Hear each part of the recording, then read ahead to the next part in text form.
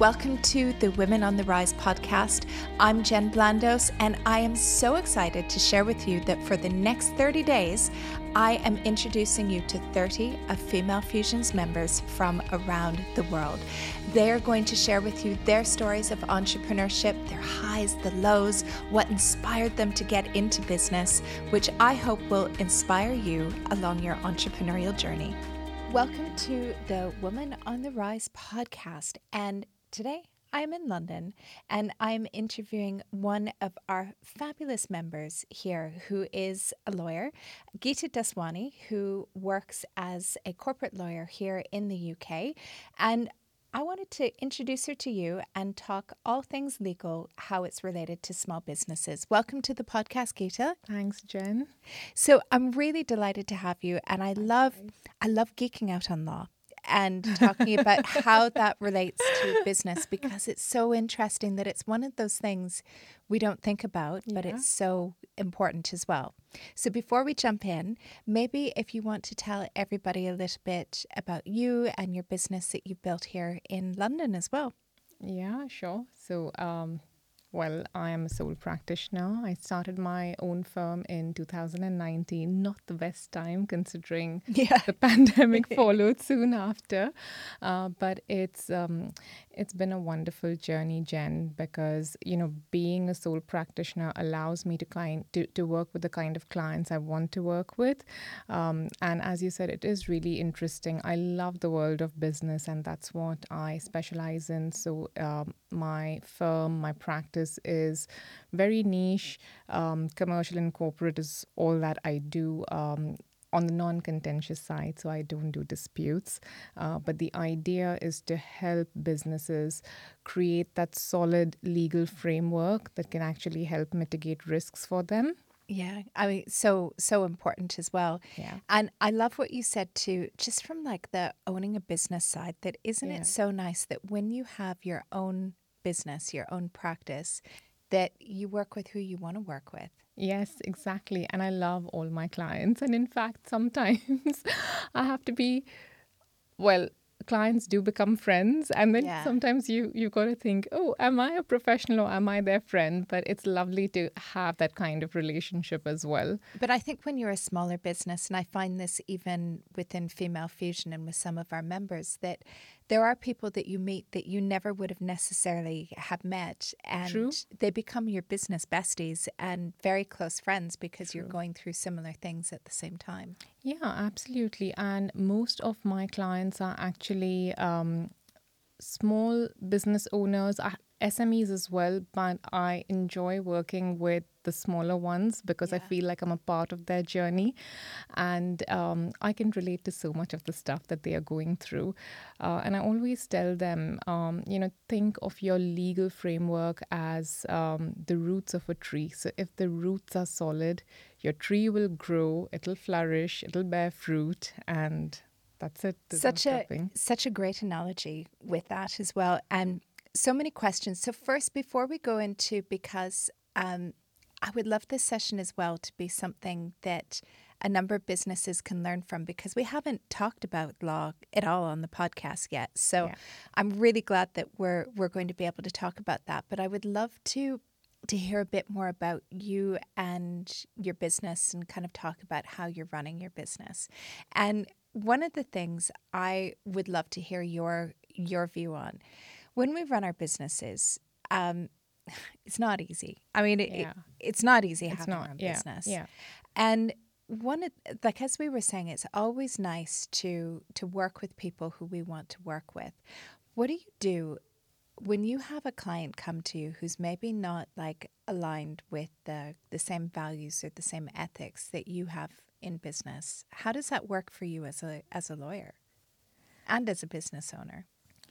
So, I mean, as a lawyer, maybe there's an added layer as well, because we are a regulated profession. So to start with, the first check that I have to do is, am I conflicted?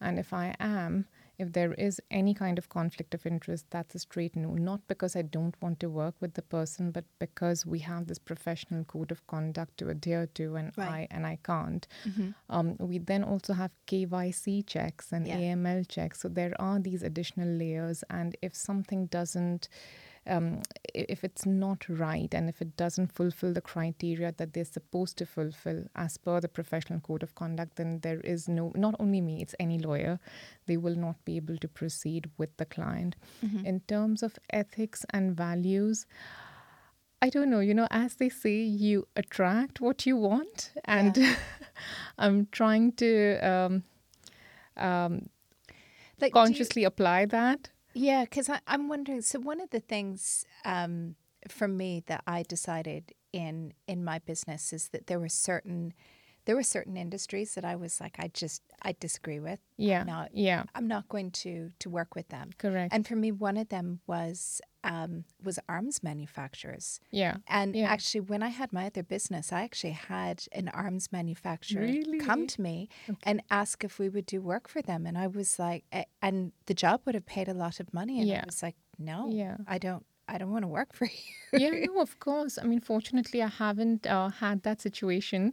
And I've fortunately, by God's grace, I've always attracted the kind of clients that, I want to work with. And all the networking that I do, I'm always, sort of reminding people I want to work with ethical businesses, cruelty-free, sustainable businesses, change-led businesses, women-led businesses.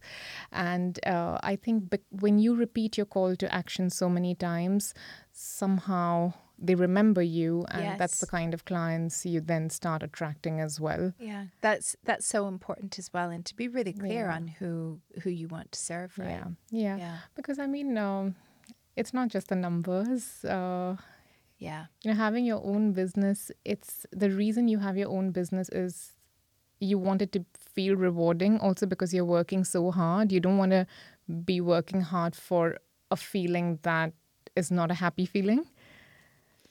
So true. So, that's what I love about having a business. We make our own hours. Normally, they're a lot longer than what we had in the day job, but you control those, right? So it is, for example, if you want to go work on holiday or work in a different country or go visit your parents, that you can actually go and do that and work remotely, where maybe if you worked for a large organization that wouldn't always be possible. Yeah, I mean, of course, when you're in employment, it's a lot more structured. And even, I mean, the way I run my firm is I do follow, I do pretend like it's, it's a city law firm, and like these are the work hours and all of that. But it all depends on deadlines and how urgent sometimes, I have to work on urgent contracts. And I have a question for you about urgency, actually. And I think it's probably not just lawyers, it's a lot of entrepreneurs where you do have the client or the customer who wanted it yesterday and who are very demanding and expect you to be able to deliver something urgently. How do you as a lawyer manage that? Is it just triple the price or? No. People have been advising me to do this. I haven't, but I feel like, so I always start with a preliminary call to understand if I am the right fit for it or not. And if I feel like this is something I can deliver, or sometimes actually requirements even change along the way. I have had a situation like that when I was working through my cousin's wedding, because suddenly there was that sense of urgency, which I didn't know before. But once I've committed, I don't want to then, I don't feel right to abandon the client, and then I do all that I can to deliver it. And to be honest, that's the rewarding part of it, is that I always get good feedback from clients. And I actually won an award last year for being a client focus for excellence in client services. Oh, wow. What award was that? So that was the Reisman Award, organized. It was for law firms, and they flew me to Nashville in the United States. And congratulations. Thank you, Jen. So sometimes, you may not, in that moment, it feels like a lot of hard work, and and too many hours in front of the computer. But then when you receive, or when your work is recognized, then you feel like, That's okay, amazing. it's worth something. Yeah. So how have you found having your business then? You've been doing it since 2019. Are you Yeah. glad you made the switch? Yeah, I think it's taught me a lot. It's been a steep learning curve in terms of confidence. I think I was a different person in 2019 or before that. And yeah, I feel like having your own business teaches you, it does teach you a lot because no 2 days are the same, right? Yeah. And because you're wearing so many hats, you acquire all sorts of skills. You know, Yeah. Jen. Yeah. Yeah.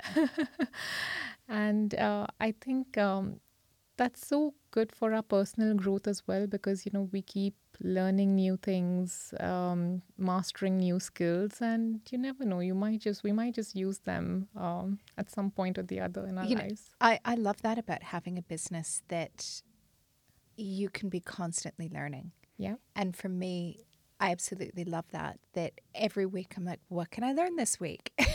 Because there's so many things that are changing in this world for us that will help us run our businesses as well. Yeah. Well, honestly, Jen, you are the absolute role model, if I may say so. I don't know how you do it.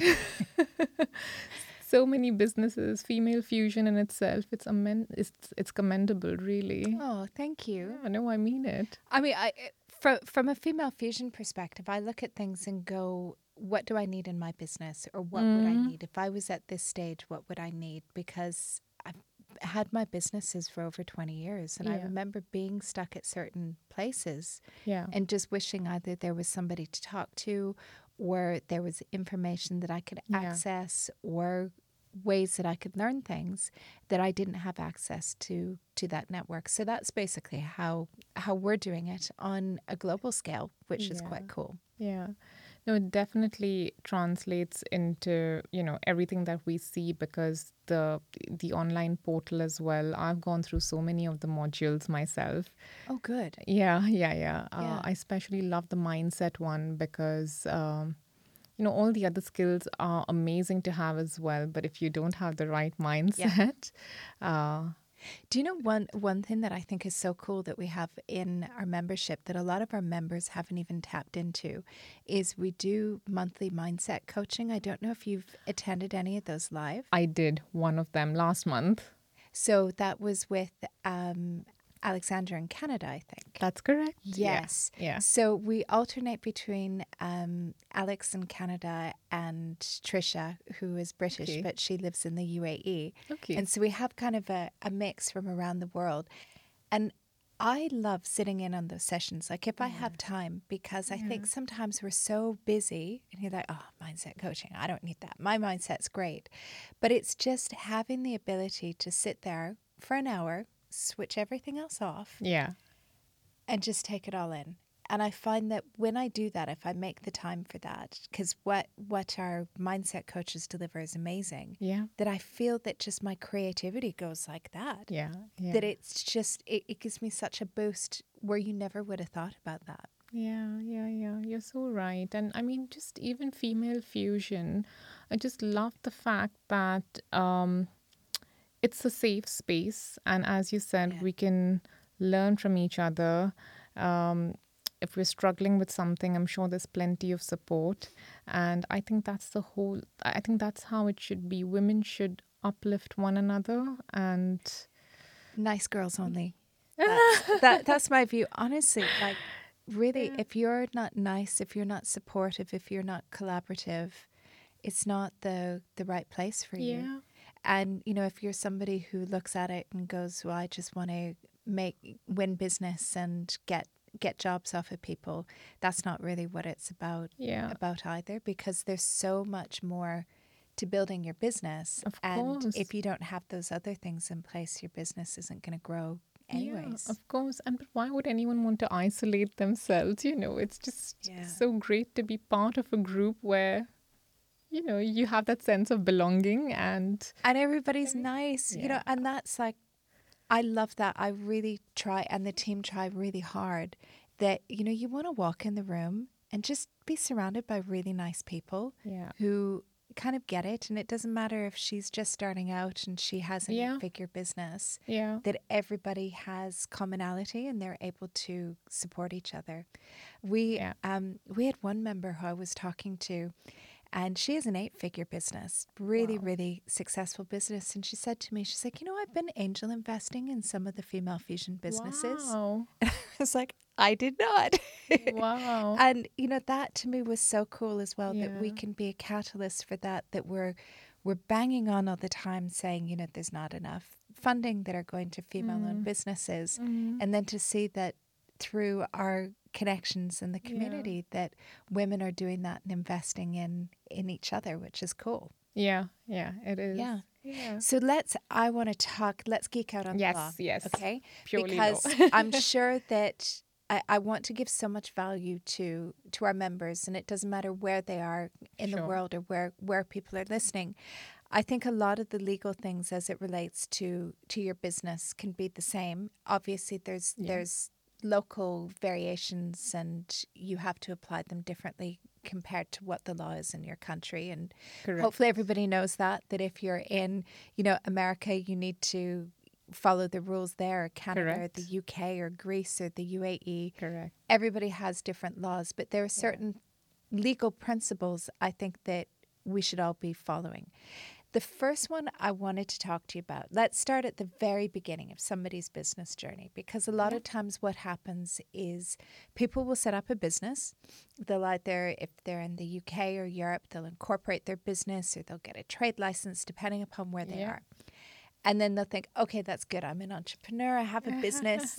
I'm good to go.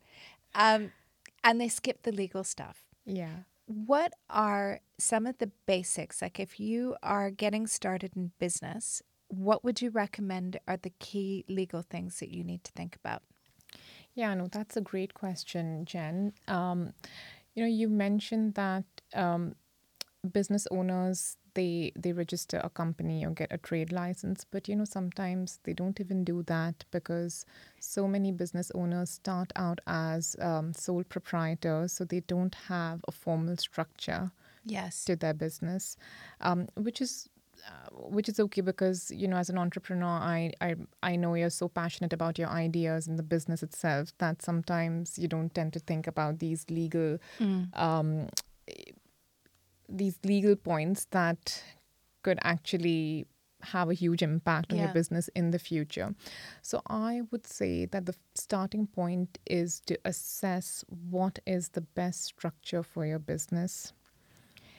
There are advantages of being a sole proprietor, but then there are disadvantages as well. Whereas there are advantages of being a limited company, but then there are some not disadvantages, but there are reporting requirements and all these tax extras, returns and tax returns, KYCs and anti-money laundering and all of these different things. Correct. So let's talk about the risks as a sole proprietor. Now, those change depending upon where the country is. So, for example, in Europe, and I've been lucky that I've had businesses in a number of different countries. In a number of countries, if you're a sole proprietor, you don't have to register or incorporate a company. You just go, okay, I'm Betty. I'm going to have this company. I'm calling it XYZ. You don't need to register anything, and you can accept payments in your personal, in your personal bank account. Correct. In other countries, you can't do that. So, for example, and I just want to clarify that before we jump into things, because, for example, in the Middle East, and that's mainly the GCC region, there's no such thing as that you actually have to pay the money to the government every year to be recognized, even if you're a sole trader. Okay. So that's, but some people don't do that because they're used to maybe being in the UK where, you don't need to do that. So they'll think, I can go here and do that and I don't need to be registered. Okay. Yeah. So just anybody listening to that, if you are in those countries, legally you have to do the right thing. Correct.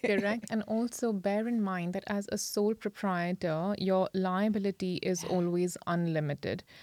That is, which is not a great situation to be in. And it's like that everywhere in the world. Everywhere in the world. So if, God forbid, if your business goes south, your personal assets could be used to pay off any debts that you might have collected Right. in the process. But Goodbye car, goodbye house. yeah, I mean, yes, God forbid, Potentially, but yeah. yeah. So, yeah, I think the starting point is to assess what business structure is best for you. Sometimes, you could start with one business structure. So, for example, if you're not, if you don't have the resources to start a company and go through all of those requirements, you start out as a sole trader, but then your business evolves, you're doing well, you're scaling, then think of registering as a company. So almost you test your business idea first to make sure that it's actually going to work. If you're not ready to take that step to go and register as a limited liability company, and Correct. then so you're testing that business idea, it really works. You're really busy, and you're like, Yeah. okay, I'm going with it, and then you register. Yeah. Then it's time. Well, And I'm surprised though, yeah. like some people who have big businesses, like 7-figure businesses, and they're trading as a sole trader. Well, I mean, Right. You're like, yeah, it's a bit yeah. risky. It is very, very Yeah. risky. And to be honest, I always advise clients to register as a company at the outset. Yeah. I mean, the worst that will happen is, if you want to stop trading, it's just such a simple procedure at Companies House. You can In dissolve the your UK, company. yes. In the UAE, not a simple procedure. Okay, okay, okay, okay. But yeah, absolutely. Here in the UK, it's really easy to do that. And I Yeah. think in most countries in Europe, it's relatively easy to go and do that. Yeah. But even in the Middle East, even if there are there's like a lot of paperwork to go through, I still think you'd rather be safe than sorry. Yeah. And it's just probably worth going through the headache. Well, and it is, there is a cost to having a business. Of course. And Of I course. think that's one thing that businesses need to be aware of, that if you're going to set up a business, it's not going to cost nothing. Yeah, You know, absolutely. if you set up a services-based business, your setup costs are going to be lower, and your ability probably to start charging customers, you'll be able to do that sooner. Yeah. But it's still There are overheads always. always, Yeah. always. And Yeah. if you don't have that money, that maybe it's not the right time to set up a business either. Yeah. Yeah, you're right. But one can't escape overheads. Yeah, absolutely. Yeah. Yeah. So, okay, so we've got our company structure. Yes. So, and for that, if it's complicated, I think it's always good to consult a lawyer to make sure that you get the right structure. But if Correct. it's something more simple, you're able to do the registration yourself in whatever country you're in, basically. That's correct. And it's also probably good to consult a lawyer to understand the tax implications that come with the business structure. So you'd rather be aware of all the tax implications at the outset than, be surprised later on. And that's actually a really good point, because probably about 15 years ago, my other business that I had, I set up a company in Brussels. Okay. And I didn't think too much of it, that my main business, my first business was in the UK. It was based in London. And we had so much business in Brussels, and we were working with the European Commission and Parliament. That was when the UK was in the EU. In the EU. And so I was like, I need to have a presence there. Yeah. And I got a physical office, had team, all of these things. But what had happened is I had asked my accounting firm for their advice to go and do it. And you would think that an accounting firm would understand, Yeah, but the they tax. did not. And instead what they did is they set it up as a second limited liability company in Belgium rather than as a branch. And so, yeah, and you know that. And so what happened is it cut my tax allowance for Yeah. my business in the UK. Correct. So what that meant is actually I had a bigger tax bill in the UK that I had to pay because the registration was done incorrectly. So we had to completely deregister the business. And that actually was quite expensive. That cost quite a lot of money, that we had to deregister the business and reset it up again as a branch. Yeah. Actually, Belgium is not easy. The UK is easy, Belgium not Not easy. easy. My God, Jen, you really have global experience. Yeah. Yeah. But it's things like that people Yeah. don't think about, right? Yeah. Because they go, oh, I'm going to have an office here. I'm going to set one up in that country. And especially when it comes to things like taxation, you need to really be Of clear course. on what the Yeah. implications are for that. Of course. Yeah. Yeah. Yeah. Um, these are points to think about for sure. But once you've set up and you have that out of the way, then comes the fun stuff. But then there's also a checklist that every entrepreneur should kind of follow. So make sure you have any kind of licenses that you might need. Some are industry specific licenses, some are geographical licenses. For example, if you're a restaurant owner, you probably need, health, like food and hygiene licenses. If you're in the construction industry, health and safety rules. You need relevant insurance policies, depending on which industry you're working in. But every business Every needs business insurance. needs. It does not matter where in Yeah. the world you are. How many businesses actually have insurance? Not, I come across quite a few that don't. I'm sure you do as well. Yeah, honestly, that should be one of the, I actually would categorize it as a legal essential. Yeah. And it's actually not even a legal essential, it just is a business essential to have the relevant insurance policies. For example, if you are a professional, you need to have professional indemnity insurance. If you're employing people, you need to have employer's liability insurance. Or if you're offering products, product liability insurance. So depending on what your offering is, make sure you are in contact with insurers and you have the adequate covers in place. But I think people don't do it. One, because they're trying to save money in the beginning, but I think also as well because there's no list. Like nobody tells you, right? Like when I don't know about you, when you set up your business, the first business I had, I didn't have a clue what I was doing.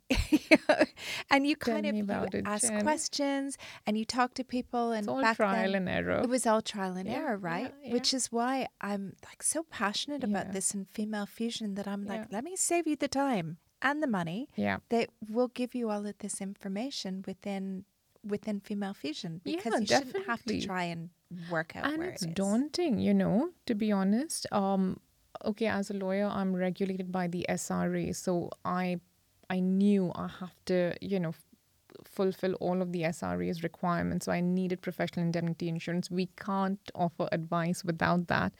But all of the other stuff, it's for us to figure by ourselves. And but do you know what's interesting is, and I think it depends upon where your business is registered or licensed. So in the UK, you have to do it, but the government doesn't check. And people get away with it until something happens.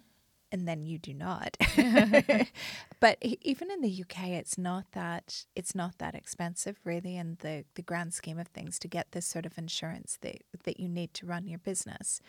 But for the business that I have, so Female Fusion, we are licensed in the UAE in Dubai.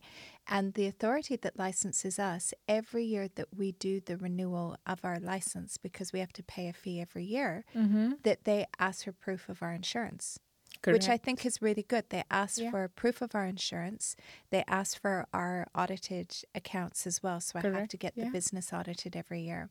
And what I found is that actually, when it comes to things like if you want to open a bank account, if you want a credit card, if you want to any sort of corporate stuff where you need to have approvals or have a payment gateway, that you get approved right away.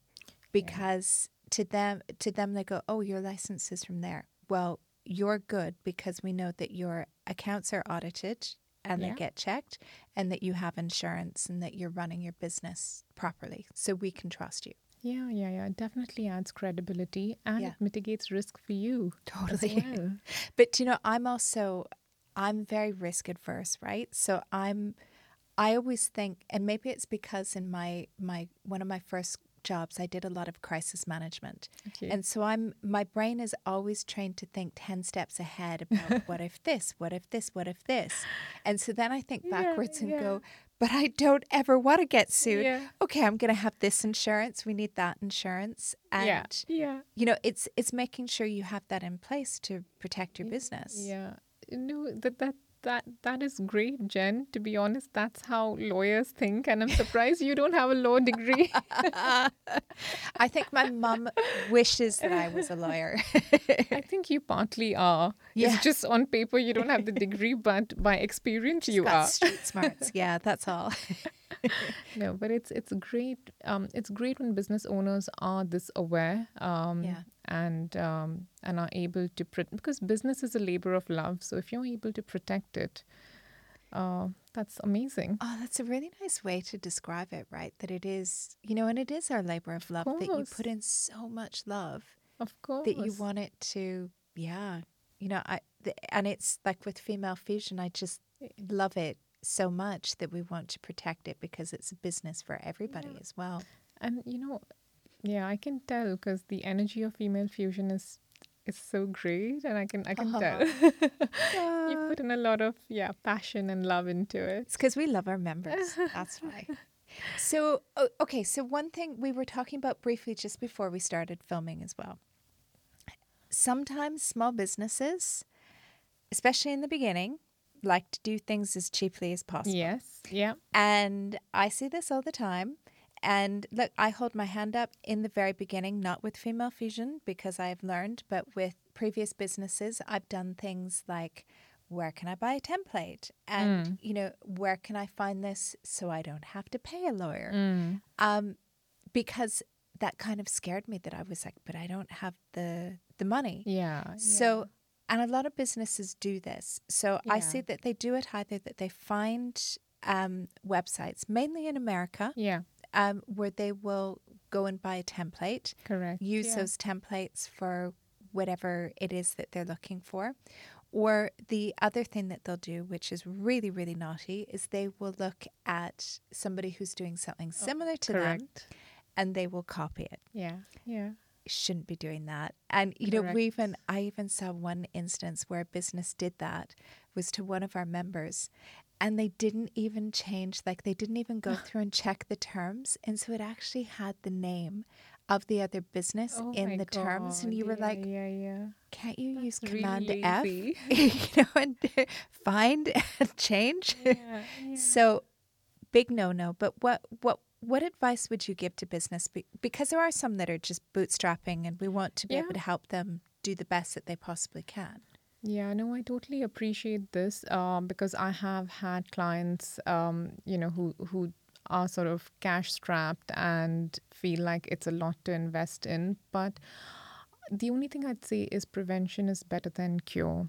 So think of it as a step that you must take to prevent, you know, further legal costs. You don't want to fall into trouble and then actually end up spending more money. So when you're starting a business, you know, try and allocate a little budget for your legal framework as well.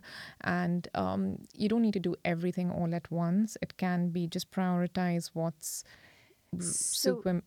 So what would you say would be the priority ones that a small business should look at? Should it be things like on the digital space, so your terms and conditions on your website, your privacy policy? So terms and conditions are super important, whether you have an e-shop or even otherwise, because terms and conditions or a service agreement, people do it, you know, either or. Any form is fine.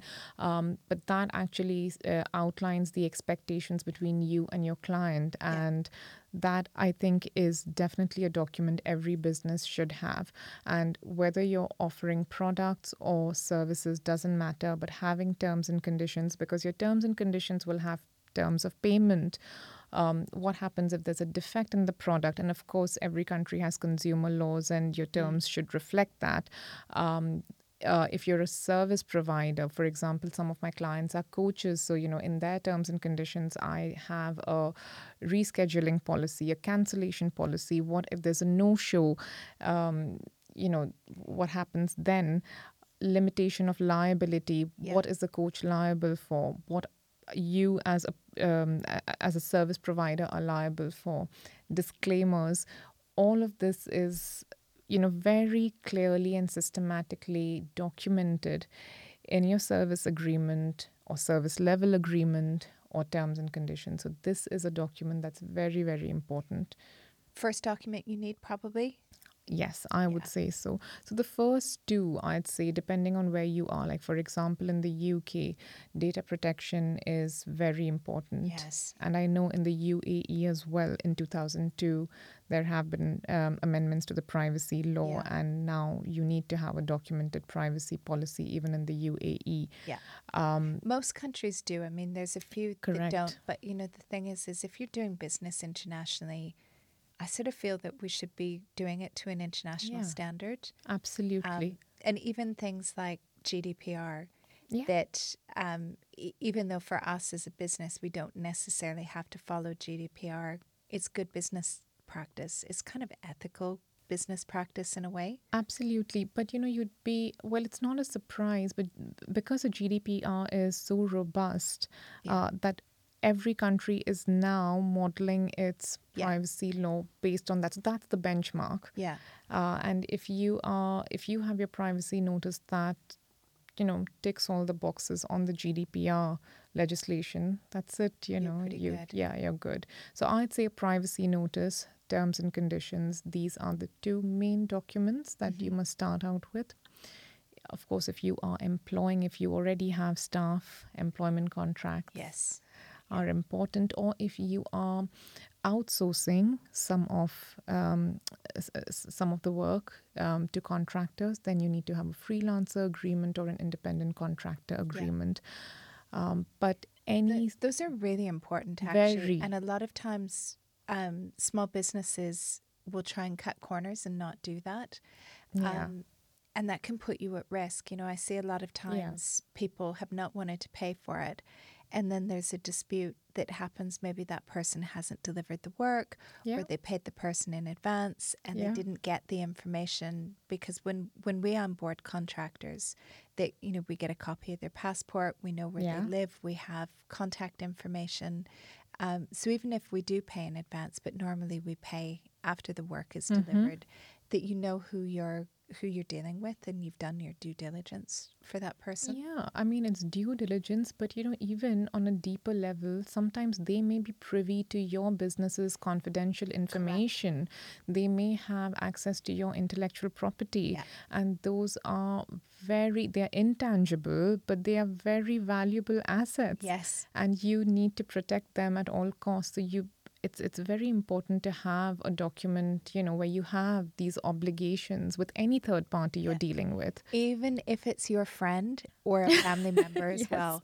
And I say that to people because I've seen, people will say to me, oh, I went into business with my friend, and then, this happened or that happened. Yeah. And it doesn't matter, even if it's her childhood friend, to make sure that you have a service agreement of some kind in place to go and protect both parties as well. And to make sure there's no ambiguity, to make sure that actually if you have a clear agreement, you can prevent disputes as well. And verbal agreements, I don't want to get too technical, but verbal agreements are valid, but it's just so hard to enforce them, Of course. Which is why I always tell people that, okay, a verbal agreement or a handshake agreement is fine. Technically it is valid, but then it's so difficult to prove who said what. You'd rather just have it in writing. Yeah. And I think that's really important to be able to have that, because you want it to be clear for everybody, because I don't like disputes. I don't like the me neither. confrontation. It just feels, especially when you're trying to run your business. Yeah. And when you hire somebody, you want to be able to have that in writing to say, this is what you're doing. This is our obligations. This is what we're going to pay you. This is when we're going to pay you. And Absolutely. that makes it clear and fair for everybody. But sometimes business owners, especially if you haven't done that before, they feel quite uncomfortable with that, or like, oh, it's my friend or it's my brother, or I don't feel comfortable doing that. But actually, that's the best thing you can do to really protect that relationship as Of well. course, yeah. I was just Yeah. going to say, it's not only protecting the business, but I think it's protecting that relationship as well. Yeah. So, yeah. Yeah, definitely we need agreements. So we have that. Those are the essentials at the beginning. Now our Correct. business grows. We're doing well. We've maybe, and I think this happens when you've really had your business idea proven and you've hit over, $100,000, £100,000 turnover or revenue, that really shows you that you're onto something. You're a six-figure business now. Mm. Things are going well. What other things do business owners need to think about at that point? Well, at that point, take stock of where your business is at and how it's evolved. So if there are new offerings that you've added, make sure your terms and conditions are updated. Yeah. So keep updating your documents to reflect where your business is at. If your team has grown, again, make sure you have employment contracts. In every country or every jurisdiction, they have there are obligations that an employer has to fulfill. So make sure you are following Fulfilling the them. Yeah. legal requirements as well. The other it's great if your business has expanded, and if you're actually thinking of franchising, then franchise agreements come into play. So you have franchise agreements. Make sure you're protecting your intellectual property because your brand is now valuable, and you don't want anyone misappropriating your brand, your confidential information. So if you are dealing with third parties, have all those documents in place, whether it's non-disclosure agreements or just agreements that protect your IP. I think these are the documents that you should consider if you are growing your business. Okay. And what about, at what point should a business start thinking about things like intellectual property as well? So honestly, as soon as they can. Okay. Yeah, right at the outset, because and it actually starts with, in a way, it's step one, because, before you actually finalize the name, you should be running a search. In the UK, whether it's Companies House or similarly in the UAE or any other country, Yeah. make sure the name is available, and that you're not copying someone else's existing trade name Yeah. or trademark. Yeah. So that actually is step one, because then what happens is, if you haven't realized and then suddenly you get a notice saying, oh, Painful, right? yeah, That happens. and you don't want that because you've already invested in your branding, and then it's actually rather sad to Yeah. to have to change the name and then reinvest in branding. So Yeah. I think that should actually be step one. Run a search to see that the name you're thinking of trading under, if that's available or not. Okay. And then once you have the budget, consider protecting your trademark with the intellectual property office, or if you are into tech and then there are innovations and inventions and those sort of things, then that would be subject matter for patent protection. So there are different categories of intellectual property protection available for different types of subject matter. And this is why an IP lawyer, I guess, would be really handy. Do you cover IP as well, or you have? So the funny thing, Jen, is that I started out as an IP lawyer. Okay, so Geeta is our lady, our IP lady within Female Fusion. Because I did my master's, my entire master's degree was in intellectual property law, because I love the subject. It's a vast subject, and I could be talking about it for hours and hours. But it's very interesting, very, very important. And, all these big tech giants, the millions that they've earned is all thanks to their intellectual property. Yeah. It's just that when I started my own practice, I had to diversify, and I could no longer just restrict myself to IP matters. And ironically now, I hardly do IP matters. Everything is contracts, everything is commercial. Well, maybe when people listen to this interview, they might go, oh, Geeta's my lady for helping me with IP, because it is so important to get that that done as well. That's one of the things that we did for Female Fusion very early on as well, because I realized that as the brand was growing, that there were people who were starting to copy us. Oh, yeah. See, there you go. Yeah, Yeah. and I don't know if it, well, no, it was deliberate, because people would look at it and go, oh, well, that looks super easy. That's the whole thing. We make it look easy. And there have been a number of either groups on Facebook or people who have tried to set Yeah. up businesses. Yeah. And I'm very protective of that IP now, that I will, Yeah. I will fight back on that, because that's something that Yeah. I've worked very hard on for a number of years, that you have to protect that as Yeah, well. yeah, and it's also responsibility towards consumers. That's the whole idea of intellectual property Yeah. law. You cannot deceive consumers, so anything that's misleading is then caught under IP law, Yes. and then you have the right to. I mean, you can enforce your Yeah. rights.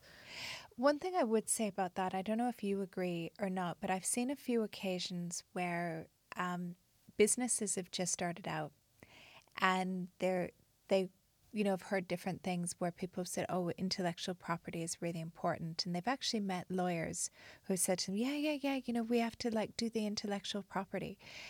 But the registration process, depending upon the country that you're in, can be Yes. quite expensive. Yeah, the UAE is very expensive. Oh, the UAE Yeah. is incredibly expensive. You're looking at about $3,000 Yeah. to put in an application Yeah. for intellectual property. And then every stage you incur more costs. Correct. Yeah. Yeah. So it's not easy. Yeah. And so I would say to people as well that be sure that that's a business idea that you're going to run with, that don't just go out, because there's a couple businesses that I've met who were told that they should do part of their whole setup of their business is that they should have incorporate or done their intellectual property as well.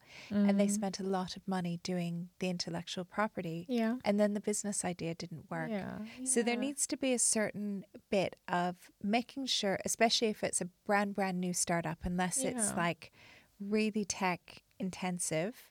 Yeah. Do you need the IP in the beginning? Well, if you don't have any customers, probably not. Yeah. Yeah, I agree. Actually, there's no right or wrong answer here, because, like you said, sometimes it could be very expensive. In the UK, fortunately, it's not very It's about expensive. £300, isn't it? So the government fee is 170, and they've made it quite easy. You can just log into the IPO website, and then they've got a guide, and you can actually follow the guide and even do it by yourself. Of course, if you're not feeling confident, then commissioning a lawyer to do it. But even then, I think it should be under £500, which is not too bad. Which is not too bad. So I was quite surprised as well when I started seeing IP registrations in Dubai and how expensive they were. Yeah. And it's the UAE became part of the World Intellectual Property Organization about almost 2 years ago now. And we all thought that the fees were going to go down. And we thought, it'll be great. Our fees will be like what people are paying in the UK. And they have not. They're still exactly the same. The only thing that's different is you can then go to WIPO and register in a number of other countries as well. Yeah. So that's the thing with intellectual property rights. They are territorial. Yeah. Which is why you have to then register in every jurisdiction. If that's the market you want to exploit, then it is recommended that you do that. Now, for example, with my law firm, it is a registered trademark, but only in the UK, because my practice is very local. So I don't have it registered in multiple jurisdictions. But you can, in Europe, can you register for the whole EU? You can. And then you have like a centralized registration system under the Madrid Protocol, it's called, wherein you fill one form, you designate the countries that you want protection in. Why can't it be easy everywhere, right? I know. No. And I do appreciate it can be an expensive process, and that's something that a business should think about. So I think a good idea would be to just focus on the jurisdiction or the market that you want to exploit and assess, whether whether you want to register your trademark or not. What's more important, I think, is make sure you're starting with a name that is available so that there are no claims against you. I think that's what's important, because once you've done that due diligence and you have that proof, you took all these steps, you ran a search, there was nothing, on the register that was similar or identical. But isn't it important, like how it seems like such a small step, but it's actually such an important building block for your business. Absolutely. Yeah. I mean, so before I named my practice, I had thought of another name, but that wasn't available. Yeah. And that's hard as more and more people set up businesses, just to find names that aren't already taken, and domain names as well.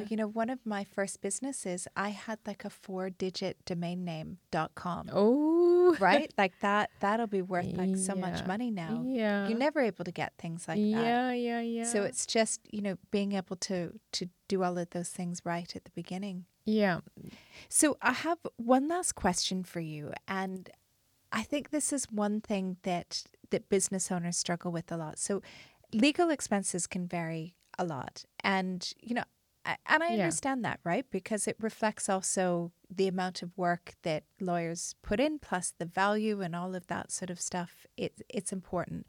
But how can a small business maybe get the legal support that they want, but maybe not have those huge fees that they're scared of? Because a lot of times they don't go to a lawyer because they're scared that it's going to cost too much money. Yeah. And I think this is where we as lawyers should consciously start being more approachable, and that's what I always try and be, because I know the perception about lawyers, but there are friendly lawyers that exist. Here's Gita.